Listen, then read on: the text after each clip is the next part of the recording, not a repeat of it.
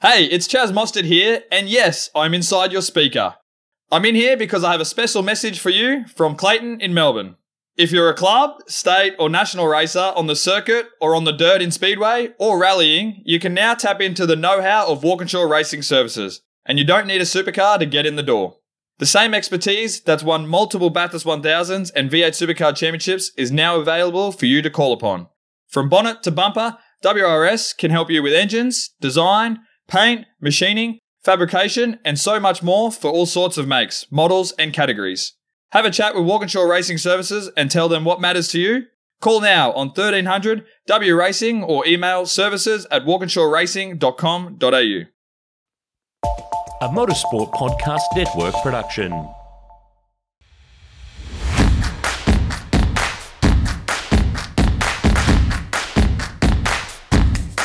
G'day race fans, welcome to the Castrol Motorsport News podcast. I'm your host Will Dale, and here's what's making headlines this week.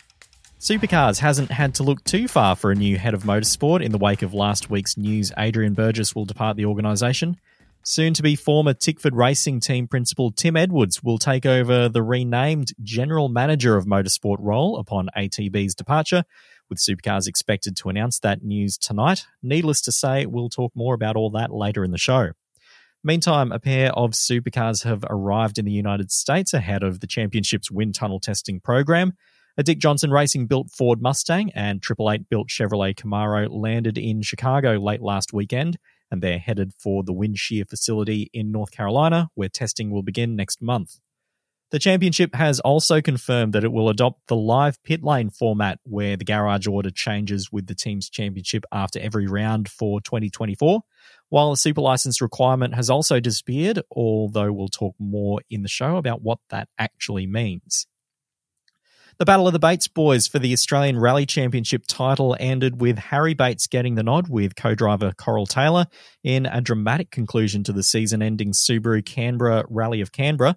They needed to win the rally overall and the E-Road Power Stage to pip teammates Lewis Bates and Anthony McLaughlin to the crown, and they did just that to nab the championship by just a single point, and it marks the fourth straight title for the Neil Bates-run Toyota squad. There's been a change to the results of one of the Painter-Dixon Carrera Cup Australia races on the Gold Coast. The results of Race 2 have been reissued, with Pro-Am drivers Sam Shahin, Rodney Jane and Tim Miles all reclassified as non-finishers, as they'd all been in the pits following a prior incident when the race was ultimately red-flagged for a multi-car crash. Shahin also loses the 36 championship points he'd earned, changing his deficit to Pro-Am leader Adrian Flack from 15 points to 51 with just the Adelaide round to come. However, we understand that a protest has been lodged on that decision, so watch this space. And if you're looking for Todd Hazelwood this weekend, don't look for a blue Mustang. The Blanchard Racing Team Ford will be in the red colours of South Australian electronics company Red Arc Defence and Space for the Velo Adelaide 500. And we're pretty sure that that won't be the only changed livery on the Supercars grid this weekend, with Tickford teasing pics of a Ken Block tribute on the Cam Waters car.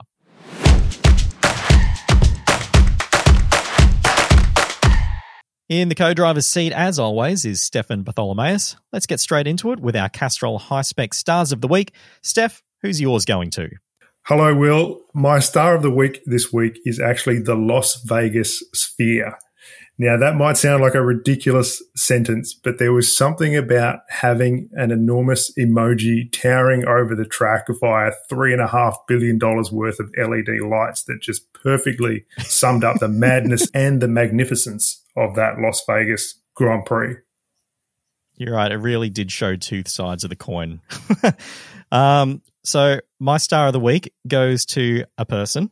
It goes to Coral Taylor. She's now got 5 Australian Rally Championships to her name as a co-driver after clinching this year's title. She won a treble alongside Neil Bates in the 90s. Then they claimed a 4th one together back in 2008. And I guess this also brings the Taylor family's ARC title tally to 6 when you factor in daughter Molly's driver's title from 2017. So not an emoji, a real person. That is a far more sensible and certainly a well-deserved Star of the Week choice. An incredible achievement, but also an amazing way that they wrapped it up there on the weekend. Absolutely. Well, we always get things underway with a bit of Supercars chat, and there's plenty to talk about this week. I mean, it's time for our grand final, the Velo Adelaide 500, and the final act in what's been a tense championship battle throughout this inaugural season of Gen 3. We've got Brody Kostecki versus Shane Van Gisbergen, Erebus versus Triple Eight, Betty Clemenko versus Jamie Whincup. Steph, I don't know if you can tell, I'm excited. I cannot wait for this weekend to get underway. Oh, there's a lot of reasons to be excited about the Adelaide 500 this year. It's an awesome event, and there's lots of great Supercars storylines, which you've touched on a couple there, and we'll get into more shortly, but also a really good support card as well. Lots of great categories on the bill, and the weather's been spectacular here in Adelaide the last couple of days, but there is a little bit of rain on the forecast for the event, so that could be a wild card as well. Absolutely. Let's briefly touch on what needs to happen for either driver to win the title. So Brody's going into the weekend with 131 points in hand over Shane Van Gisbergen, so he could mathematically wrap up the title on Saturday by gaining just 20 points. So if he wins the race and Shane is third, then it is all done. Otherwise, a pair of 8th place finishes across both races would do it, and that's if Shane were to win both races. So in short, Van Gisbergen's best shot of winning the title is to just go out, try and win Saturday, then try and win Sunday, and hope that Brody has an absolute mare in at least one of those races.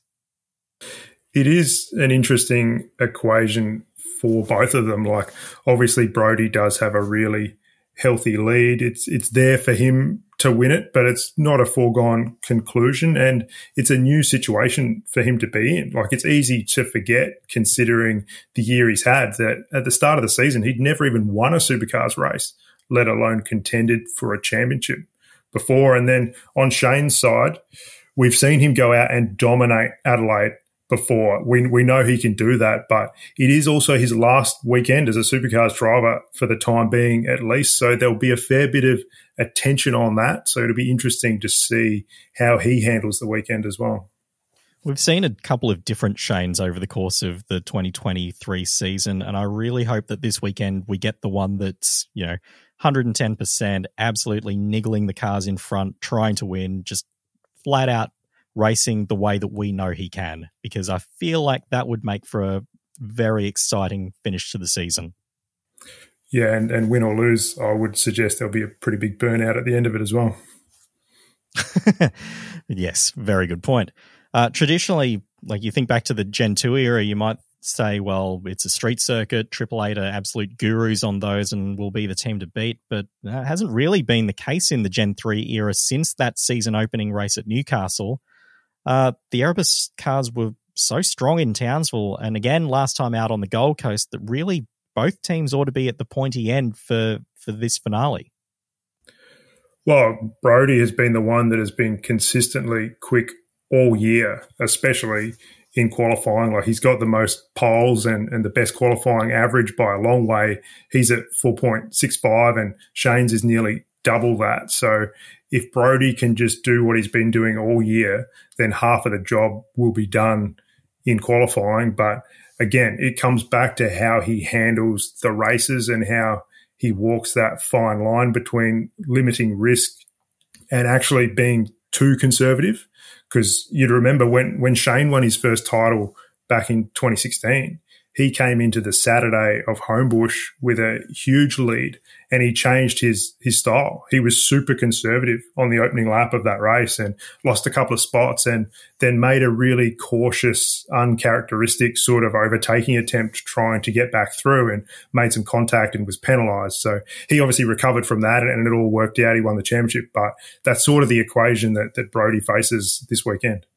It's funny, that contact actually kind of reset him. Like, it kind of made him realize, oh wait, no, this isn't working, and having to charge back through the field. And I think he got onto the podium that day, or got very close. That sort of was the kind of drive you would have expected, and the kind of drive that he needed to turn in. Yeah, it freed him up, and I think we should say that Brody has handled all this really well throughout the year. He sort of picked his moments on when to be aggressive and when not to. And it's really the couple of stumbles he's had is sort of just things that have happened in the pack that weren't really his doing. So that's also obviously an issue that do they get taken out by somebody else, but they've just got to do the best job they can and hope to get the result at the end of it. Well, we're probably going to hear a fair bit from each of the title contenders over the course of the week, so instead I've talked to one of their bosses. Here's Erebus team principal Barry Ryan ahead of what could be a very big weekend for he and the team. Well, it's a big weekend coming up in Adelaide for Erebus, Barry. What's the vibe and the atmosphere been like within the team in the build-up to it? Yeah, it's funny. Nothing's really changed. We're all just taking it as another race meeting. Obviously we all know what we're chasing, but we've been chasing that all year. So really, it's just a last box to tick to make sure that we get it across the line. So yeah, so everybody's really calm and everybody's just ready to go. Can't wait to get there and put our best foot forward like we have all year. And if we do everything right, there's no reason why we won't take out both championships. I was going to ask, I imagine for a lot of the crew members, this is their first time contending for the title, but it doesn't sound like you're having to do much to sort of manage any nervousness or any sort of distraction. No, not really. Obviously you get sick of the questions about how are you handling it and all that, and I think Brody's probably the same, but he's speaking to him today, and we had a pre-brief today. He's really calm, and so is Will. They're just ready to do their jobs. And yeah, you're right. No one in the team has been in a position in a supercar team to take out a championship. I've done it luckily enough in Formula Ford and GT racing, and it's a big thing when you get to that last race, and you just got to nail it. Everybody's got everything right. If you try to put it in the wall, or if a wheel falls off, or something falls off the car, you might lose a championship. So it is a huge thing, but everybody's pretty calm at the moment. So hopefully it stays like that Sunday. Brody's got a pretty reasonable points advantage heading in. Is that going to change how you guys approach the weekend, knowing that you don't necessarily have to go out and win the races to win the title? No, I think the biggest thing for Brody and the way he goes about his racing is he does everything to go out and win. So I think if he changes his style, it's not going to help him. So we're definitely not going to tell him to back it off, and he's definitely not going to back it off. So he'll be going out of the win just as Will does too. So yeah, there's no need to try to change anything, because it could just cause more issues than what we're trying to achieve. But I'm sure if like Dave Reynolds raced to a Gold Coast, I'm sure if it was the first round of the year or mid-year and he wasn't leading the championship, there's no way Dave would have won that race. But, so he's going to be smart about it. He's not going to change the way he goes about things. Well, that makes a lot of sense. I mean, we also saw at Sandown how he chose not to try and use the car up to try and pass Brock Feeney because he knew there was a very big amount of points on the line there for him. Yeah, he's done a lot of smart things in the last, the whole season really, but in the last couple of rounds, he's probably had some opportunities he hasn't taken with both hands that he could have. So yeah, he's driving very, very smart and very mature for his age. So yeah, it's been great to watch. So what are you looking at as possibly being the biggest threats to you guys this weekend? Is it getting caught up in someone else's mess or mechanical issues or things like that, rather than worrying too much about what Shane Van Gisbergen's doing? Yeah, I think it's always getting caught up in someone else's mess is the biggest risk, and it will be this weekend too. So yeah, we just try and keep out of trouble and keep doing what we've been doing all year, and just as long as we roll out fast cars, and qualify well, that's a big box to tick, and just race where we race. So the Gold Coast presented a pretty tough test for the Gen 3 cars with all the pounding over the curbs. Once you strip the cars back down at the workshop, did you guys find anything unexpected or anything that might be a cause for concern for Adelaide? No, I don't think so. No, I honestly think Townsville at Sandown are probably just as hard, if not harder, on the cars through those style of curbs. So Townsville was probably the biggest test, and yeah, Gold Coast was, there's no problem. The cars coming out of there really strong, and no issues with front splitters or anything like that. So suspension wise, steering racks, everything's actually really good in the cars. So we've got no worry about something random failing on the cars now. So we're just, as long as we prep them right, we're full steam ahead. And if things go wrong that we can't control, we'll deal with them at the time. It's comforting to know that sounds like a positive thing anyway, because it would be quite unfortunate for a championship battle that's been this good all the way through to be settled with some weird mechanical failure on the final day. Yeah, it would, but we've got as much as we can plan that, worst case, you still get 30 points for coming last if there's 25 finishes. So, we've got to make sure that if something does happen, we're ready to fix it and, get the points we need at the end of a race, whether it's Will or Brody. And that's been no different all year. So looking at will he play a second fiddle role to Brody over the weekend? I mean, will you guys ask him to move over and let Brody through if required? He sort of knows. He's 100% on board to for Brody winning the championship and for us to win the team's championship. He's not thinking about next year. He's and if he needs to move out of the way, like he's done all year and like Brody's done for him at times, they'll just work together. And they'll obviously we've got to lean towards the drivers' championship, so Will understands that and Will's 100% for that. So we'll leave most of it to them, but if it comes to a point where we need to make the decision for him, we will. We'll get on the radio and say it's what we need to do. And I'm sure that Will will do what's best for us. Speaking of Will, I mean, you say goodbye to him this weekend, or after this weekend, I should say, as he departs from Triple Eight. You've worked with him for a long time now. Tell me about how he's evolved since he first lobbed at Erebus as this cheery and cheeky kid from Toowoomba all those years ago. I think he's changed, has he? He honestly hasn't changed. He's still that same funny, easy to get along with kid that's got a heap of talent. And the only thing that's changed is he's now won some supercar races, and he's unfortunately leaving us for another team. But it will be sad when he goes, but he's still coming to the Christmas party, and that's a compulsory. He's not getting away with that. So we'll still cheer for him. In the back of our minds, like we did for Anton when he got his first win at his new race team. And as long as we beat him more times than they beat us for the rest of his career, we'll be happy. So no plans to tape him to a trolley and deliver him to Triple Eight on Sunday afternoon? Oh, we can't divulge any of those things, but we'll see how we go. I know the mechanics have got a bit of an idea, a bit of a plan, so there always is, and it's always in fun. So we'll see how that rolls out on Sunday. And lastly, Barry, you've been in this business a long time now. If Brody and Erebus do win the championship this weekend, what does that mean for you personally?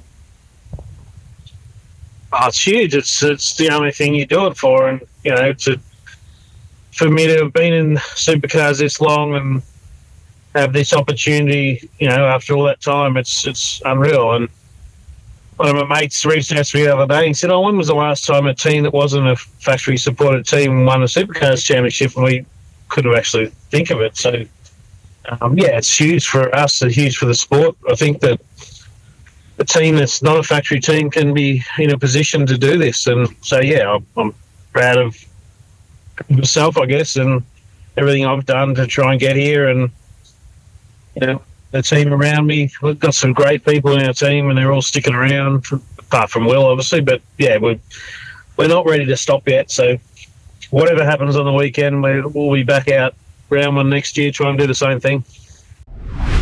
Thank you to Barry for making himself available for a chat ahead of what's going to be a rather intense week. Steph, you heard Barry's take on whether they'll impose team orders on Will Brown to help Brody's title challenge.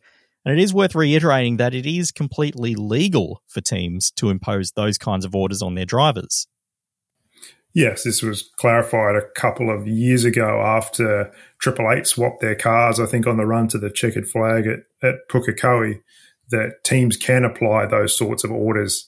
It's just the orders can't come from third parties like manufacturers or sponsors or whatever else. So this whole topic of team orders turned out to be a moot point on the Gold Coast because neither Brock nor Will were factors at all. But there's obviously a few things to play out here because you've got the driver's title, the team's title, and also that battle for P3 in the championship between Brock and Will. And there's no doubt those guys can play a role in the driver's title more than just being sacrificed on pit strategy or whatever. And the blueprint really is what Shane did for Jamie on the Sunday in Newcastle in 2017, where he put the pressure on Scott McLaughlin, including that infamous pit entry where Scott ended up getting a penalty for speeding. And then obviously Shane sort of commanded the race from there and handed it to Jamie. And we all know the story. So that was the ultimate wingman teammate effort in a grand final.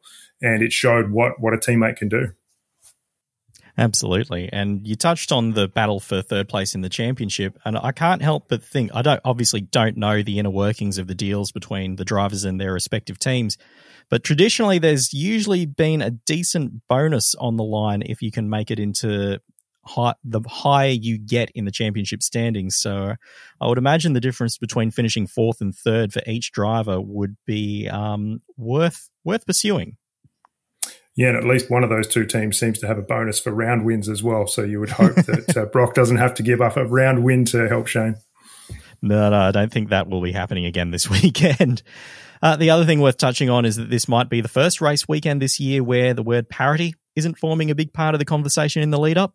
As I said in the headlines off the top of the show, a Camaro and a Mustang have arrived in the US ahead of wind tunnel testing, so all that's still yet to play out.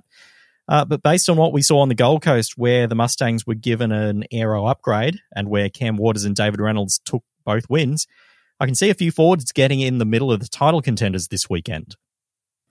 Oh, absolutely. And it would be no surprise to see those guys win, or Chaz Mostert. I mean, we know he's outstanding on this type of circuit, and Matt Payne in that second Grove car too. Like, it's his first Adelaide 500, but the way he's been going, a first podium is surely a matter of time. And it's just exciting to be factoring all these guys into the mix. Oh, absolutely. It wouldn't, like, you think back 12 months ago, we had Brock Feeney taking his first race win on the Adelaide streets. It honestly wouldn't be a big shock if Matt Payne could do the same. Yeah, he's been doing a sensational job lately. And again, it's another opportunity for Groves to show that they're the real deal, and the way they've been building towards the end of this year. It's definitely exciting for Matt looking at next year, and interesting for Dave Reynolds, who has also turned out some decent performances in Adelaide before, that we'll see how he can go out with that team before moving on next year. It's all right. $64,000 time. Who's your money on? Who's winning the title? I feel like it's Brodie's there to lose, as we said. But I think saying that he'll definitely win it actually undermines the challenge that's ahead, because you've got to actually go out there and do it. I completely agree. Like, he does have a significant points advantage, and managing himself, and for that matter, all the people in the team, as we heard from Barry, like, everyone seems to be getting on business as usual, but then it's a bit different when the race weekend starts and you're in race and the pressure's on.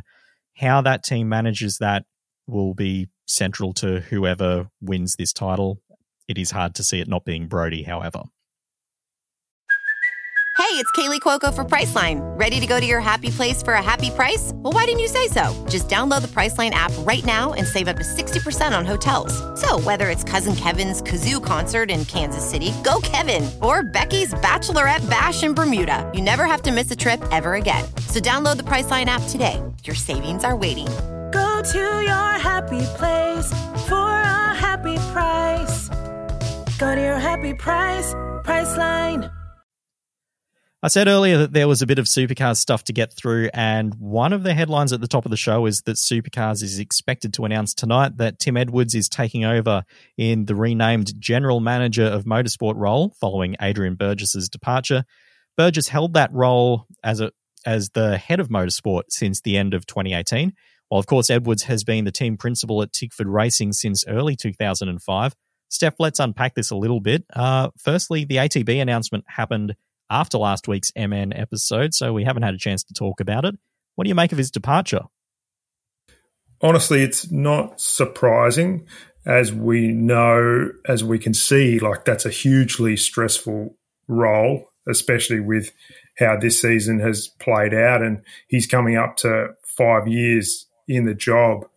There's obviously been enormous external pressure this year, but it genuinely does appear that it's been his decision to go. And you've got to remember that Adrian, he's a racer at heart. Like he spent so many years in teams before he went to the Supercars head of motorsport role, and at least there you can occasionally get the joy of a win or a podium to go with the stress of it all. So I think that side of the fence was always going to tempt him back at some point.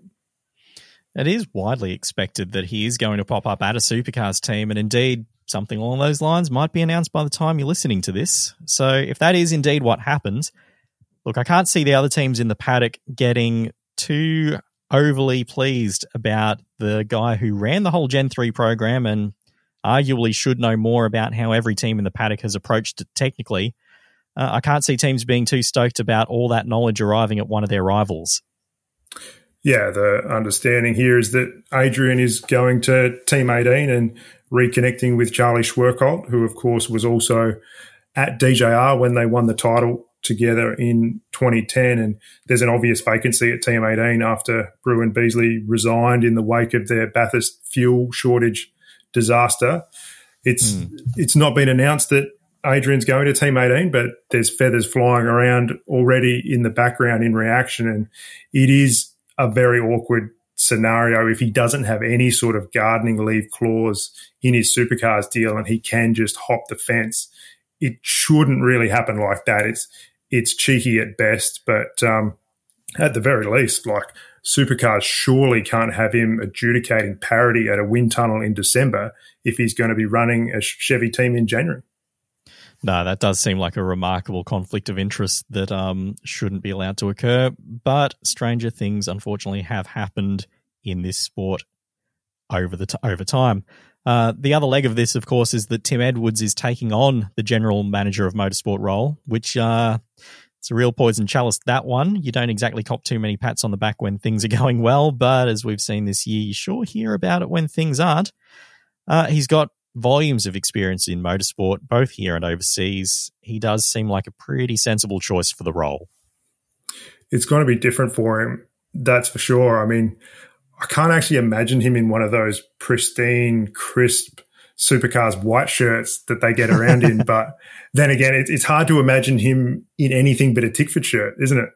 So I think time will tell how he actually fares in the role, but you can't doubt his experience, and it certainly fits with the rumours that have been around for months about him wanting to move to Queensland. So, yeah, it's going to be a lifestyle shift for him as well. So, hopefully it's a good next chapter for him and Trudy.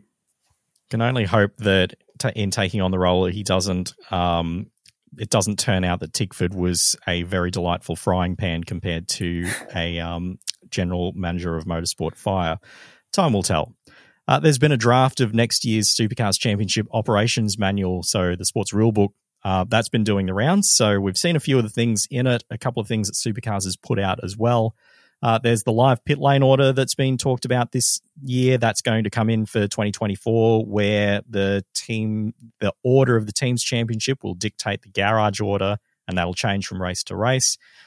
They're getting rid of the everyone drops their worst round if a driver misses a race through COVID clause, which it's worth noting that is still in place this weekend, even if it is unlikely that will be triggered. But we've run the numbers, and realistically it won't make a significant difference to how the point scenario is set up, but worth keeping that one in the back of your mind.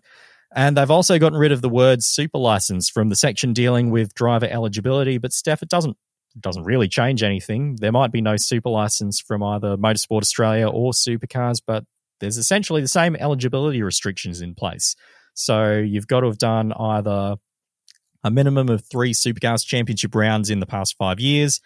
a minimum of 6 Super 2 Series rounds in the past 3 years, including getting endorsement signatures from the race director, or a minimum of 3 Super 2 Series rounds in the past 3 years, plus a top 3 end-of-season ranking in either the Super 3 Series or Porsche Carrera Cup Australia in the past 3 years. So that does sound a little complex when you put it all together, but really this does simplify it down in that whole convoluted point system for every category is no longer there, which that was the super license component that Motorsport Australia had put in. So that's really the point here. It's now more simple and in a way more honest, because before a young driver had to get the right combination of numbers to unlock that super license door, and then Supercars could just kneecap them in the darkness on the other side with their own Super 2 requirements. But now there's no hiding behind Motorsport Australia anymore. This is a Supercars policy designed to protect the Supercars system. End of story. And Steph, we couldn't end the Supercars part of the show without pointing out that Jack Smith has confirmed that he will step away from full-time driving in Supercars after this weekend's Velo Adelaide 500. And I say confirmed, as you did first flag this on the Castrol Motorsport News podcast a couple of weeks ago. Yeah, and so it was confirmed yesterday in a lengthy BJR press release that didn't really tell us much other than the fact that Jack's not driving next year. From what I understand, it has actually been Jack's decision to step down. And like usually in this situation, the money runs out before the driver's desire to do it. But this is a little different, and it sounds like the Smiths will keep that TRC that they own and most likely run Zach Best with a combination of some SCT branding and Zach's own supporters if he can rally the budget and get that over the line. And it's possible that the Smiths are wanting to keep the TRC for when Tommy Smith, who is actually Jack Smith's uncle, comes back from his European open wheel foray that he's on now. But either way, one thing that the BJR statement did talk about was the loyalty from the Smiths to the race team. And of course, Jack had come up through Super 3 and Super 2 with them, and they stuck with that 4th BJR garage in the main game, despite basically having the funding and the ability to go wherever or buy whatever they wanted. That's true. And loyalty is a very hard commodity to come by nowadays. In any form of life, not necessarily in a competitive sport. So fair play, fair pat on the back there. Now, with the Supercars season coming to an end, that means one thing for Australian motorsport. It means the Bathurst 12 Hour isn't too far away. Now, each week in the lead up to the race here on the Castrol Motorsport News podcast, we're going to look back at one memorable moment from the race's rich history. And this week, with Shane Van Gisbergen calling time on his full-time Supercars career to go race overseas, I wanted to go back to his win in the event back in 2016, beginning with that stunning qualifying session where he laid down a 2:01.567 to take pole position aboard that beautiful Techno Autosports McLaren that he shared with Jono Webb and Alvaro Parent. He then checked out to a big lead in the opening stint and went back to the hotel room for a nap and woke up to see his car stopped on pit straight with a mechanical failure. Happily, it got going again after a quick Control-Alt-Delete, and they went on to win the race, including holding off a rather spectacular charge from Katsumasa Chio in the factory GTR in the closing laps. Yeah, that was a cool little period for the 12 Hour with those McLarens and Shane in that lineup. And Shane did go on a podcast over in the US this year, I think before the Chicago race, where he was asked for his ultimate car and track combo, and he did nominate that McLaren and Bathurst. So I think that says a lot, considering he's experienced plenty of car and track combos over the years. Anytime you're doing a 201 around Mount Panorama, you're probably going to look pretty favourably on the thing you're doing it in. If you want to be there trackside for next year's Bathurst 12 Hour, head to bathurst12hour.com.au for all the details on buying tickets and camping.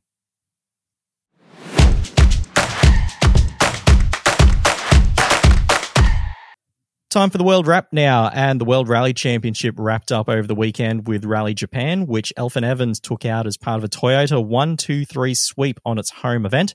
However, the big news from the WRC is that newly crowned twice world champion Kalle Rovanperä won't be defending his title. Instead, he's only going to do a partial season, the 23-year-old citing a desire to recharge his batteries ahead of a full-time return in 2025. The Macau Grand Prix also took place over the weekend. Luke Browning claimed the marquee FIA Formula 3 race, which was a crash-strewn affair, the biggest being Paul Aron's fiery crash when a suspension failure pitched him into the wall at high speed. Former Bathurst 12-hour racer Raffaele Marciello dominated the GT feature race in his final start for Mercedes, with Lello reportedly off to join either BMW or Lamborghini for next year. While Norby Mikolas became the inaugural TCR World Tour champion after a dramatic finale, title rival Rob Huff copped a smashed windscreen when his bonnet flew up after minor contact, meaning Norby's 8th place was enough for the Hyundai racer to win the title. It was a rough weekend for Aussie Ben Bargwanna, though, crashing out on the opening lap of the final race. MotoGP has just one round left to go, and reigning champ Pecco Bagnaia is in the box seat after a dramatic weekend in Qatar. Title rival Jorge Martin won the sprint to slash his deficit to just 7 points, but then endured a dismal Grand Prix, finishing down in 10th place after struggling with what he called a bad rear tyre. Meanwhile, Bagnaia finished the race in second behind the resurgent Fabio Di Giannantonio, who took his first MotoGP win, despite staring down the barrel of possibly not having a ride for 2024. Jack Miller was one of the last riders to pick off Martin to bring his KTM home in 9th place. And the results mean that Bagnaia has a 21-point margin with just the Grand Prix of Valencia to come. And look, we've got to talk about the slap. Steph, did you see the slap? I think I did see this on Twitter, but it was a short clip with not much context. So what was it all about? Surely there's a bit of history there or something that's contributed to this reaction. So I saw this unfold. I was at an engagement party at a pub on Saturday night and happened to be watching the screen as MotoGP Free Practice 2 was on and saw this unfold. So what happened was Aleix Espargaro was on a fast lap when he came across a slow Frankie Morbidelli, and he was pretty mad about getting balked and took matters into his own hands quite literally by smacking Morbidelli in the back of the head as he rode off. Now, he copped a 6th place grid penalty and a €10,000 fine. Unfortunately, he also ended the day with a cracked fibula after getting hit by Miguel Oliveira during the sprint race. But there was a bit of back and forth in the media afterwards, in particular Frankie Morbidelli not being all that happy, with how the stewards had handled it. He said, well, this is great, this grid penalty, all it's done is put him next to me. I don't want to be within 100 metres of him. And the other thing that he was rather blunt about was calling Aleix a serial overreactor and various other comments that Aleix also didn't take kindly to. I think at one point Frankie said, "I don't know how he's going to explain this to his kids," which is quite a sledge at the end of the day. I just hope this didn't put a dampener on the engagement party. That's no way to act in that scenario. The engagement party went fine. Last but certainly not least, Formula One finally hit the streets of Las Vegas. And Steph, yes, Max Verstappen won again, but it actually turned on a pretty decent race. Yeah, you're the master of the understatement there. I thought it was a cracking race in the end. Like, obviously the result was a bit of same old, but, Max had, 2 incidents, a penalty, there was a couple of safety cars and, a really fast Ferrari that he had to contend with to win that. So it did have a bit of everything, and that was probably just as well given the disaster that the weekend had looked like on the Thursday. Yeah, Thursday really wasn't particularly good. Considering everything came to a screeching halt after just 8 minutes of opening practice when, of all things, a water valve cover came loose on the road, damaging Esteban Ocon's Alpine, and then really made a mess of Carlos Sainz's Ferrari. So both drivers had to go to spare chassis, while the errant cover did enough damage to the Ferrari's power unit that Sainz needed a new one of those as well, which triggered a 10-place grid penalty that should have been waived on the grounds of force majeure. I get that it couldn't have because of the wording of the rules and they technically couldn't just look the other way, but surely that's going to be changed in the future. All that though, led to practice 2 being pushed back several hours while all the valve covers on the track were removed and the holes filled with sand and asphalt. And while practice 2 eventually did take place, it did so with no fans in the grandstands, as they all had to leave the precinct due to the long hours that it meant public safety and security officials, plus bus drivers slated to drive fans back to the hotels. They were going to be on the job for longer than they were allowed to be. Keeping in mind, FP2 ended up starting at 2:30 a.m. local time, which is a wild thing to say for an F1 race, and then wouldn't finish until 4 a.m. local time, which is even wilder.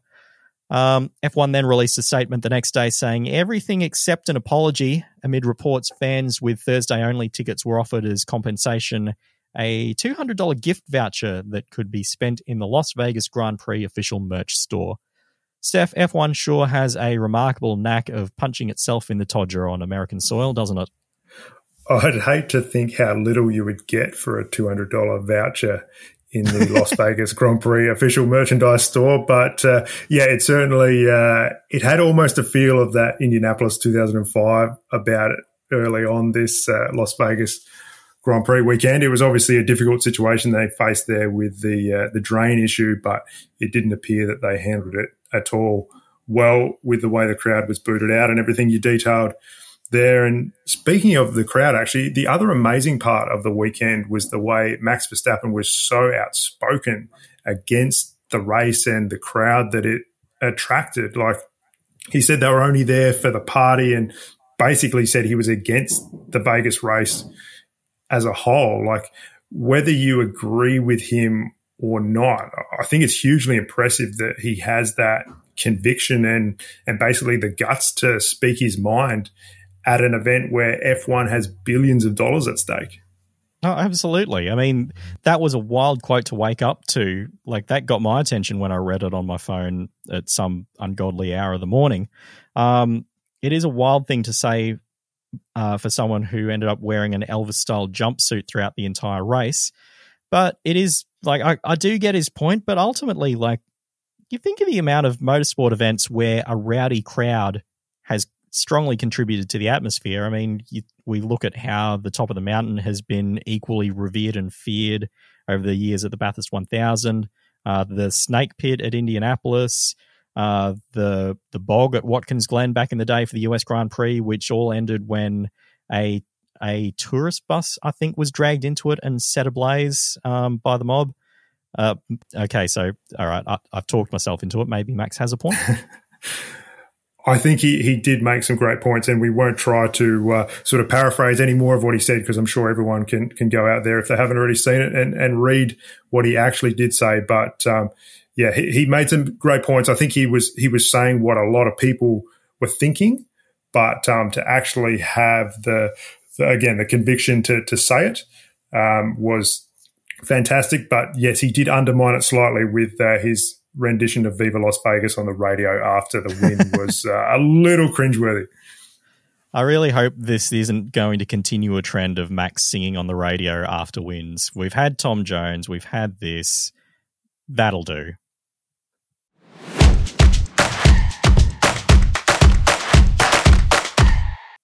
Castrol Motorsport News mailbag time, and this week we've got a question from Blake Vella, who asks, what is some of the history on the TCM cars? Are any of the cars previous race cars from back in the day, or are they all built in the modern era? Blake, I can't think of any off the top of my head that have previous race history prior to TCM of any significance. The only one I can think of is back when the Pete Gagan 67 Mustang got out and about in the Bianchi Historic Touring Car Series, so the forerunner to TCM, back when the resto on it was finished in the early 2000s. To be honest, I think the rules allow so much freedom now that a period car with history would either be too slow or unreliable, or you'd have to change it so much you'd lose some of that wonderful originality. Yeah, well, I mean, the way the class has evolved, like a lot of the earlier TCM cars that are actually iconic in their own right, unfortunately aren't being run these days. Forget about the sort of real period cars. It's just a shame that, cars like Mustang Sally and Jim Richards, the Falcon Sprint and the Javelin, and they're just not going around anymore either. It would be great to see some of them. Alan Bougen's custom line. You remember that car? The one that did the donuts at the hairpin at Hidden Valley mid-race? Yeah, there are some amazing TCM cars sitting around the country, and we can only hope that more and more of them come back out as time goes on. Now, time for one of my favourite segments each week. What's caught your eye on My 105? Steph, what's getting you Bitcoins this week? Well, it's Adelaide race week, as we know, and I found a great example of an Adelaide-built machine for sale. There's a neat-looking Elfin 600 up for grabs. It's a F2 spec car with the twin-cam Lotus Ford engine in it, and they've actually just knocked the price down to 80 grand as well. So hopefully when it does get sold, it stays in Australia. You beauty. What was the price before it got knocked down? 82.5. So it's not exactly a Black Friday blockbuster, but it's come down a little bit. They've really taken the sandpaper to that one. For mine, I'm actually going back to my roots a little bit this week. So I grew up with Toyota Celicas. Our family car was an RA23. My first car was a late 80s coupe, like the last of the ones that had that sort of angular panel work, the ST162. So when I was scrolling through my 105 over the weekend and spotted an ST165 Celica in full GT4 tarmac rally spec, that really stopped me in my tracks. Like, I always loved that model Celica. That's like, it's the same model as those beautiful Castrol liveried cars that UR Kankkunen drove to the World Championship, like what Neil Bates ran in Caltex and Haviline colours over here back in the mid-90s. That's my car. That's the one that and like, it even comes with a full light kit. Like, you know the Monte Carlo rally style headlights, the big bay of them you pop on the bonnet. I mean, they had me at that. You mentioned some of the wins there, but there was also a bit of controversy with some of those Celicas, weren't there? That was the later model. There was definitely nothing controversial about these ones that was ever proven. To my knowledge. So don't forget, you can visit my105.com for those two machines and plenty more cars, bikes, carts, trailers and transporters, parts and accessories. Now, before we go, let's look to the weekend ahead, and it really does seem to be a big weekend of championships coming to an end for 2023. Formula One is ending this year's Max Verstappen World Tour of Domination in Abu Dhabi under the lights at the Yas Marina circuit. MotoGP will crown a new champion at Valencia in Spain, while our own Repco Supercars Championship will be decided on the South Australian streets at the Velo Adelaide 500. Steph, you mentioned the support card, and I'm probably going to get a bit out of breath running through all these things because there's also the Dunlop Series titles for Super 2 and Super 3 that are on the line, the Painter-Dixon Porsche Carrera Cup Australia title, S5000 Australian Drivers Championship, Fanatec GT World Challenge Australia powered by AWS, and the Gulf Western Oil Touring Car Masters Series. So, as you said, there's a bit on. Steph, what are you looking forward to, and why is it the Robbie Williams concert? I'm not sure I should answer that in case Robbie listens to the podcast, but yeah, I mean, they've clearly invested pretty heavily again with the concerts, which is great. Like, they traditionally did that with the event, and then it kind of was sort of run down a little bit before it got axed. So I think, overall, like, I am looking forward to seeing how the whole event has lifted from last year when it was such a rush to get the whole thing back together again. And they did a great job in the time frame, but now they've had a bit more time to plan it out and, again, bring it back bigger and better. But I guess as well, it is a little bit hard to run the weekend after Las Vegas. I mean, Velo, I think they do LED lights, so maybe they will have a sphere there for us. It would be good. There'd be places to put them, surely. Yeah, I think just the centre chicane's a good place to start. I mean, that would deter curb hopping, would it not? Or cause it. I'm really not sure. Anyway, on that note, that's it for this week. So for Stefan Bartholomaeus, I'm Will Dale, and we'll be back next Tuesday with a fresh episode of Castrol Motorsport News.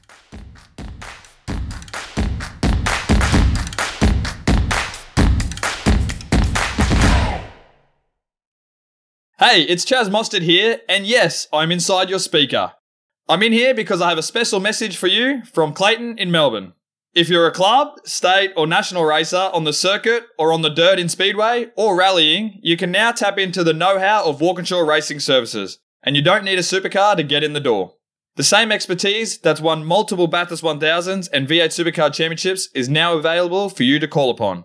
From bonnet to bumper, WRS can help you with engines, design, paint, machining, fabrication, and so much more for all sorts of makes, models, and categories.